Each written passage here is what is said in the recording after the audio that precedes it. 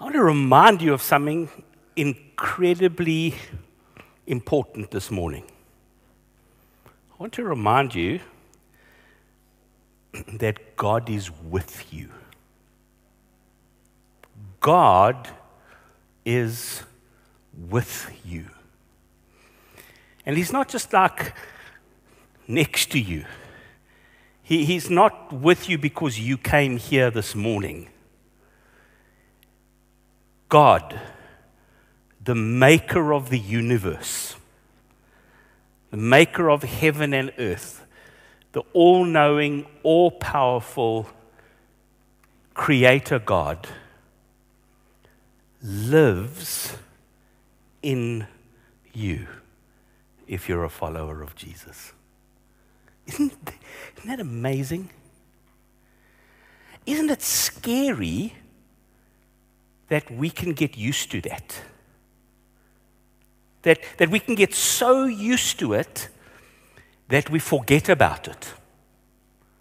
That we can become so familiar with the idea of the God of the universe living in us that often we act as if He's not even there. In fact, we act against Him sometimes because it's so easy for us to get used to that idea that the God of the universe lives in us. We're not the first people to fall into that trap. We're not the first people to forget that we are the children of the living God, that the Savior of the world, that the King of Kings and the Lord of Lords is with us. We're not the first. In fact, if we go back to the book of Acts where we've been, we will discover that Luke, the writer of Acts, knew that this was a big problem. He knew that we as human beings, that the ancient Israelites and us, the new Israel, can forget that we walk in the presence of God. And so a lot of the first part of the book of Acts is Luke re-emphasizing that again and again. A lot of the beginning of the book of Acts is a tale of two temples. And a lot of it happens around the old temple. The temple that Herod built in Jerusalem, which was a magnificent, beautiful, amazing building.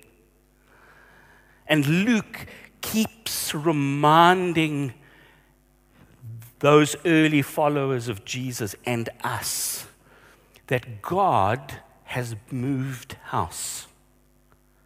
That God used to be very specially present in a very particular way in that temple. But that's not His primary residence anymore. God's primary residence is in the heart of followers of Jesus. And so He has to make a big deal, firstly because it was a huge transition for those people. It was a massive transition. For all their lives, they had known that God is with them wherever they are. But if you really want to be in God's full presence, you had to go to the temple. You had to go to Jerusalem, and you had to do particular things there. And so for them to now be told that the God of the universe lives inside human hearts is massive. But it's not the only problem. They had a problem like we do, that we get used to that. You see, even the Israelites had gotten used to the temple. And you can see it throughout the Old Testament, that they got used to having God around, and He became just a bit of a figurehead, rather than the God of the universe, the maker of heaven and earth, being among them. And so there are a whole lot of things that Luke does during the first 5 chapters of Acts. He puts details into the story on purpose. Look, he could have written a lot of things. There were a lot of other things that was going on, but the things he put in there for a purpose, and one of them was to reinforce this thing over and over and over again in people's minds, that God didn't live in a temple made with hands anymore. He lived in the hearts of the followers of Jesus Christ. And so this reminder that God is with us is seen in the first few chapters. This idea of God being with us is reinforced through the story of Pentecost, where the flame comes down and the wind blows, because that was how God was present in the old temple. And now he comes on people. He reinforces it in the story of them talking in different tongues. That this God isn't just for the temple, he's also for everybody. The stories of miracles and healings, that was all stuff that was supposed to be part of temple worship.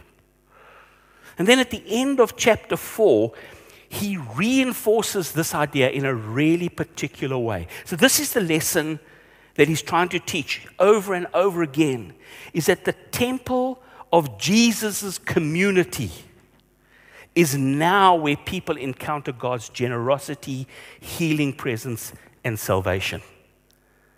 It's not just a place where you spiritually encounter God, but it's a place where you physically encounter God through things like healing and through things like generosity. It's why quite a few times he pops in that idea that we see at the end of Acts chapter 4. All the believers, verse 32, were one in heart and mind. No one claimed that any of their possessions was their own, but they shared everything they had. Now, I've heard people try to cram modern economics into that verse. And they try to say, no, this is the early church had this, communist or socialist or this capitalist idea. And the truth is, Luke has no reference to any of that stuff. But what he's trying to show people is that when we encounter Jesus, when we are his people, our job isn't just to worship him, but it's also to show his goodness. You see, the old temple was supposed to be that. It was a place where the poor were supposed to come to be provided with food. And the storehouses were there to help the nation when the nation was in trouble and when people could no longer eat and could no longer fend for themselves. But we know that temple had become a place where the poor were exploited. That's why Jesus gets so angry and turns over the tables. Because traders were putting barriers in the way of people to buy sacrifices. And so this idea that the temple of God is now this community, that instead of being greedy, they are generous. Instead of being selfish, they are selfless. Instead of hoarding, they give freely. Because that's what the temple in the Old Testament was supposed to be. And it's what you and I are supposed to be. If you read Deuteronomy 14 and 15, you will see the laws around helping of the poor in the temple. And so again and again, this message is reinforced that all the things that God's presence meant in that old temple is now present in the hearts and in the community of new believers. All of it. We can't be selective. We can't say, well, it's this and this. It's not. It's all of it. And Jesus reinforces that message when he says, I've not only come to bring salvation, I'm the way, the truth, and the life, but I've also come to set the captives free, to restore sight, to give prosperity to those who are poor. And so this reminder again and again that we are God's new temple. And so now, Acts chapter 5 goes on to unpack a few more stories that point to this new Christian community, this community of believers, as being the place where God lives in reality. And the first story, honestly, is quite scary, because Luke wants to reinforce that the presence of God is no ordinary place. The truth is, some places it's quite easy to feel like you're in the presence of God. And the temple in Jerusalem would have been one of those places. It was big, and it was grand, and it exudes power. If you've ever been to Washington, D.C. in the States, the architecture in Washington, D.C. is very intentionally there to exude power. To tell people that visit this place, we're a powerful nation. And so the temple did that. But now, the temple is in people's hearts. And some of us don't exude power. Some of us don't exude awesomeness. But God wants to remind us that it's not about us, it's about Him. And so this first story reminds us that God's presence is also a matter of holiness and truth. That this God of the universe, although so much of it is about goodness and kindness and helping and being free, we can never forget that the presence of God is a place of real holiness and real truth. And so he starts with this bizarre story. He didn't need to put it in there. And I've got to be honest, the other preachers, when we got to dividing up who was going to preach what chapter, everybody was like, I'm out for chapter 5. Because if you know the Bible, it's that story of Ananias and Sapphira. Two people who bring an offering to God and die during the offering.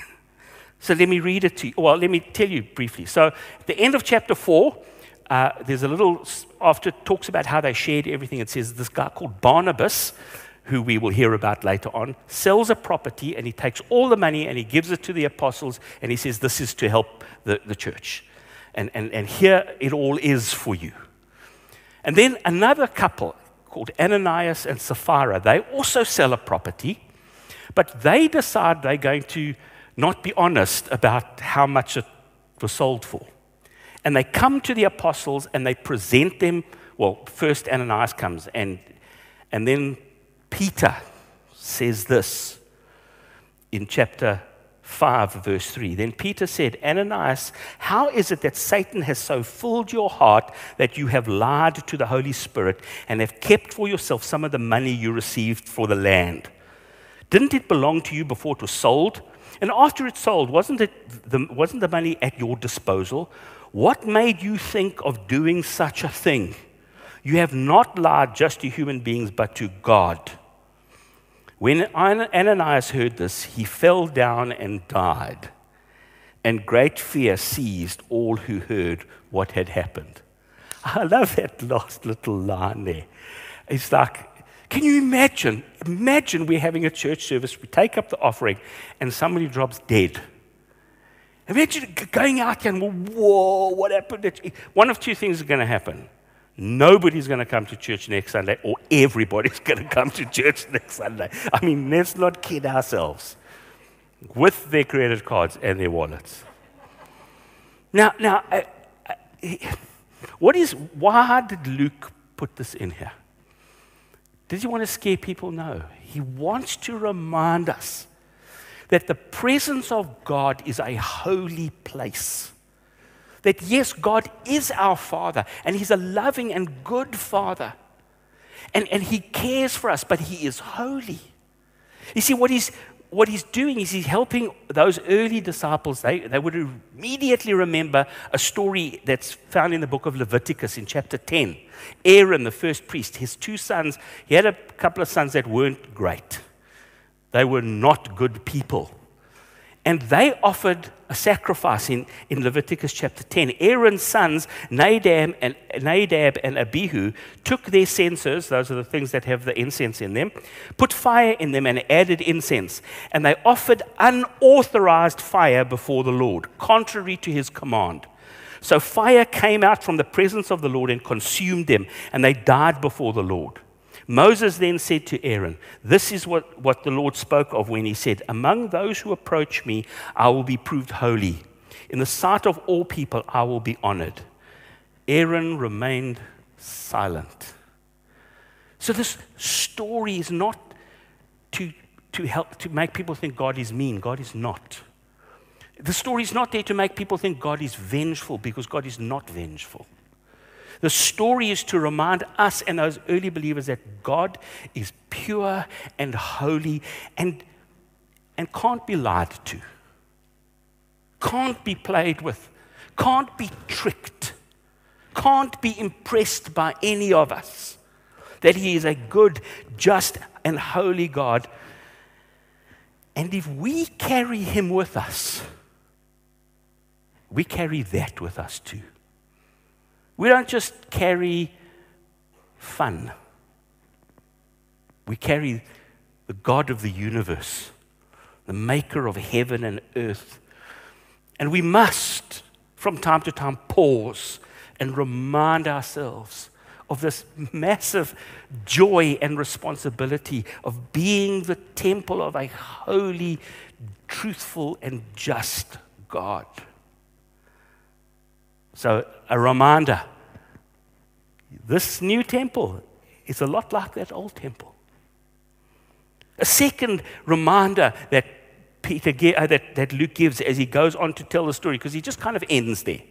So he dies, then his wife comes and tells the same lie, and she dies.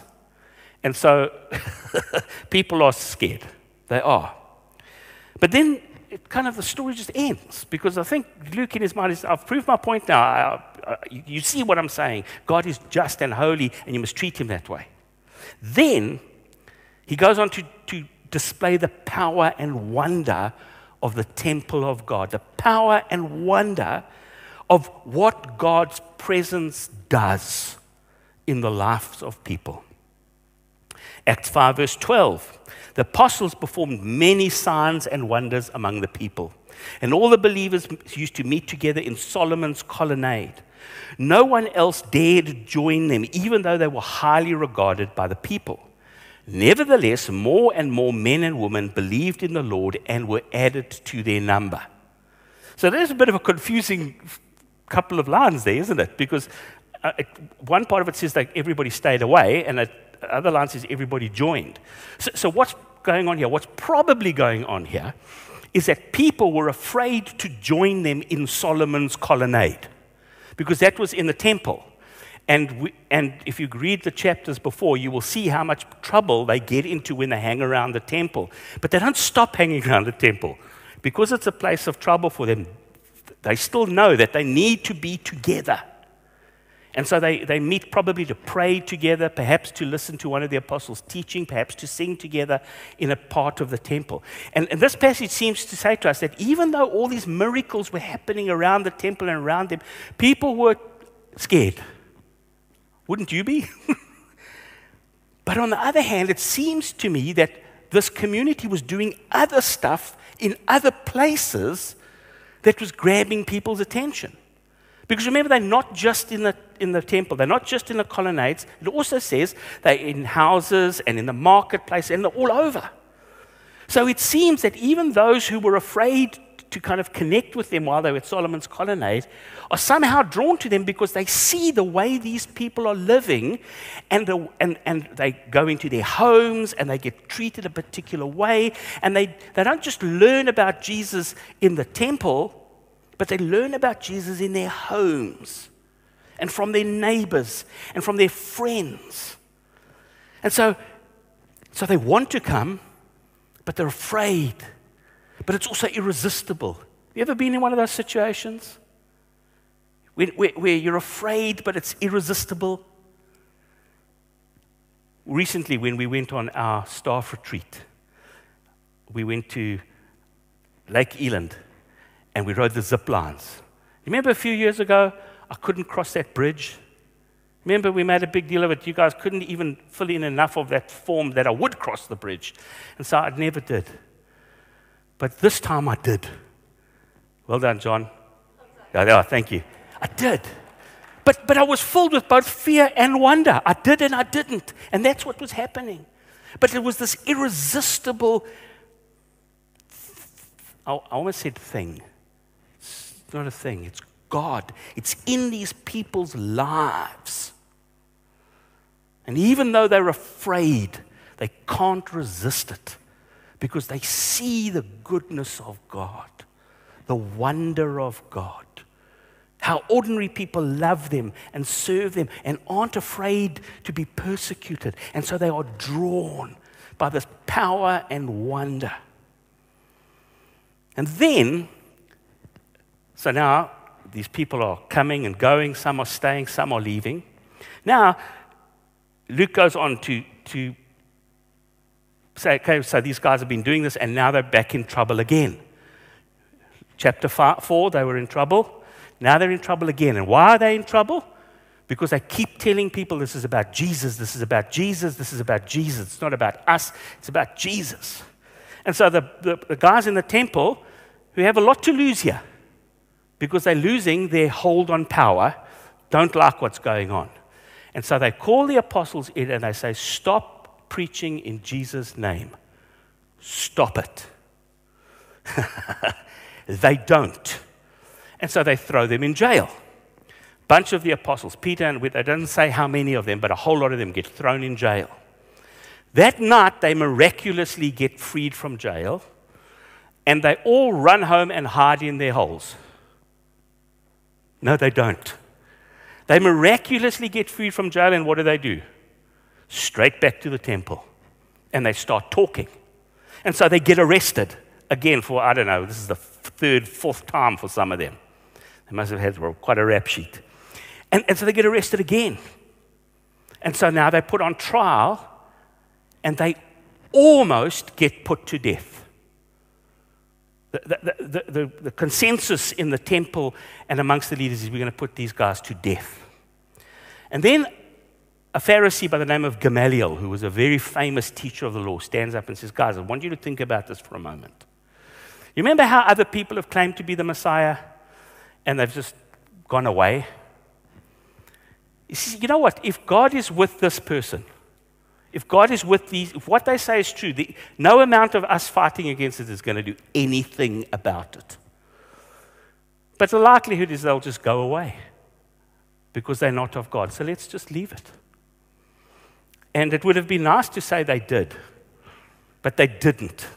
As a parting shot, they flogged the apostles. I just want you to, for a moment, imagine a flogging. So I don't know about you, but I often picture these kinds of things in like a movie scene in my head. It's not really real, but it was real. That they were whipped until they bled. That's what happened to them. For doing what? Telling people about Jesus. For doing what? For healing people. They were flogged. You can imagine the lawsuits. You can imagine the letters to the editors. You can imagine the appeals to a higher court. You can imagine, but none of that. None of that. This is what happens because they are a group of people who are saying, our master was a willing sacrifice, and we will be too. Verse 40, chapter 5. His speech, that's Gamaliel's speech, persuaded them. They called the apostles in and had them flogged. Then they ordered them not to speak in the name of Jesus and let them go. The apostles left the Sanhedrin, rejoicing because they had been counted worthy of suffering disgrace for the name. Wow. Wow. What an attitude. What a transformation. What a difference. God's presence, His true presence in them has made to them. Their first reaction is not to sue. Their first reaction is not to complain. Their first reaction is not to fight back, not to fight fire with fire. Their first reaction is to rejoice because they've been worthy of suffering for Jesus' name. You see, because they'd been transformed. Because the presence of God, when it comes to us and it lives in us, and we don't treat it like some place that we get to go to every now and again, but a real living, life-changing presence, He transforms us. Verse 41, the apostles left the Sanhedrin, rejoicing because they'd been counted worthy of suffering disgrace for the name. And what do? Do they go and consult their lawyers? Do they go and hide? No.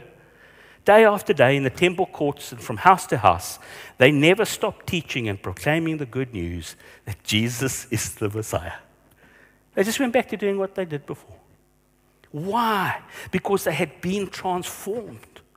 No more a Peter who denies Jesus and who runs away. No more a group of people hiding in an upper room somewhere because they're afraid. No more a confused group of people saying, "Oh, Jesus, please don't leave us, please don't leave us." No more. What has happened? They have come to this amazing realization that God really has moved house.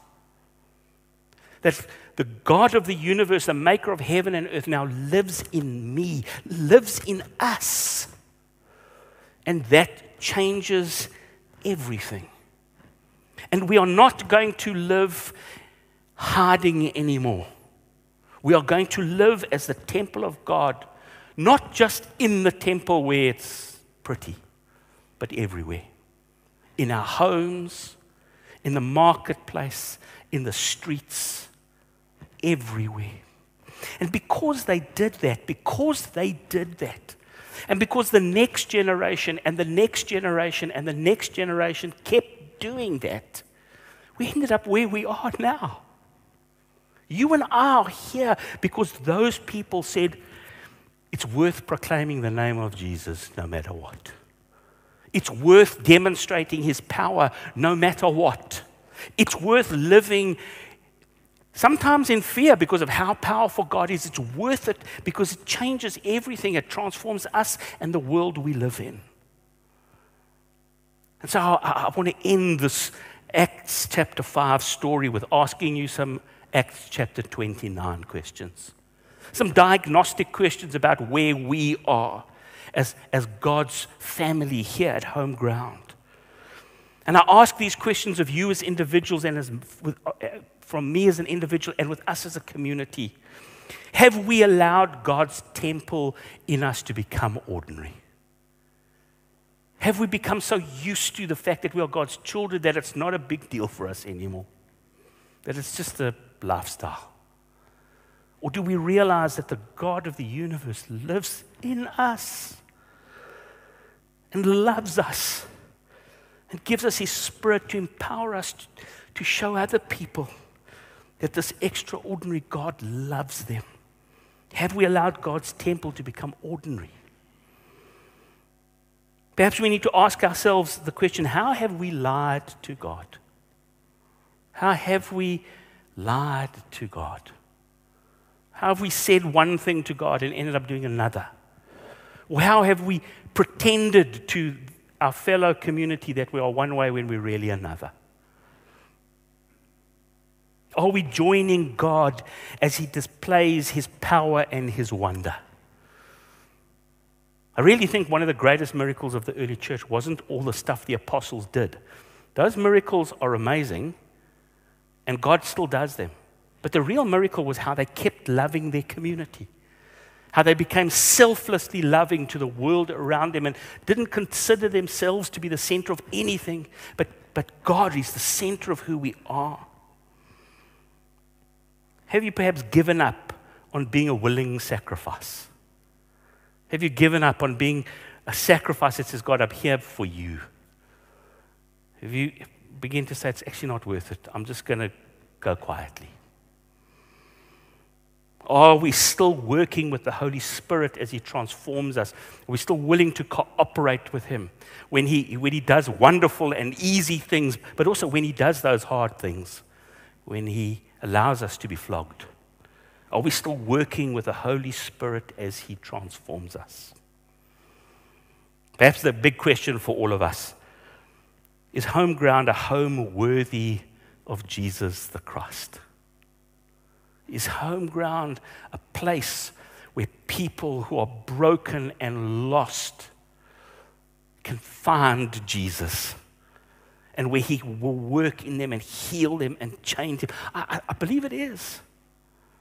But I believe we can be more. We can be Acts 29. And we can write it again and again. And together, we can show this world that God really has moved house. That He doesn't live somewhere far away and you have to do all sorts of things to find Him. That He's right here in our conversations, in our meals, in our ministry, in our worshiping together, in our going to the shops, in our driving the car, in our interaction with our spouses. Because God has moved house and He lives inside of us. Let's stand and just acknowledge that for a moment. Why don't you stand with me? God, You live in us. The King of Kings and the Lord of Lords, the Creator of heaven and earth, lives inside each of us. God, that is amazing. Thank You for that. Lord, may we as Your people be a good home. May we be a home that invites the world in to see who Jesus is and who Jesus wants to make them become. God, thank You that the power of Your Spirit will enable us to do this. Thank You that through Your mighty power, You are able to keep us from falling and present us faultless before Your presence with great joy. We acknowledge You as the only wise God, our Savior, and to You be glory and majesty, dominion and power, both now and forevermore. And all of God's homes said, Amen. God bless you and enjoy being God's home this week.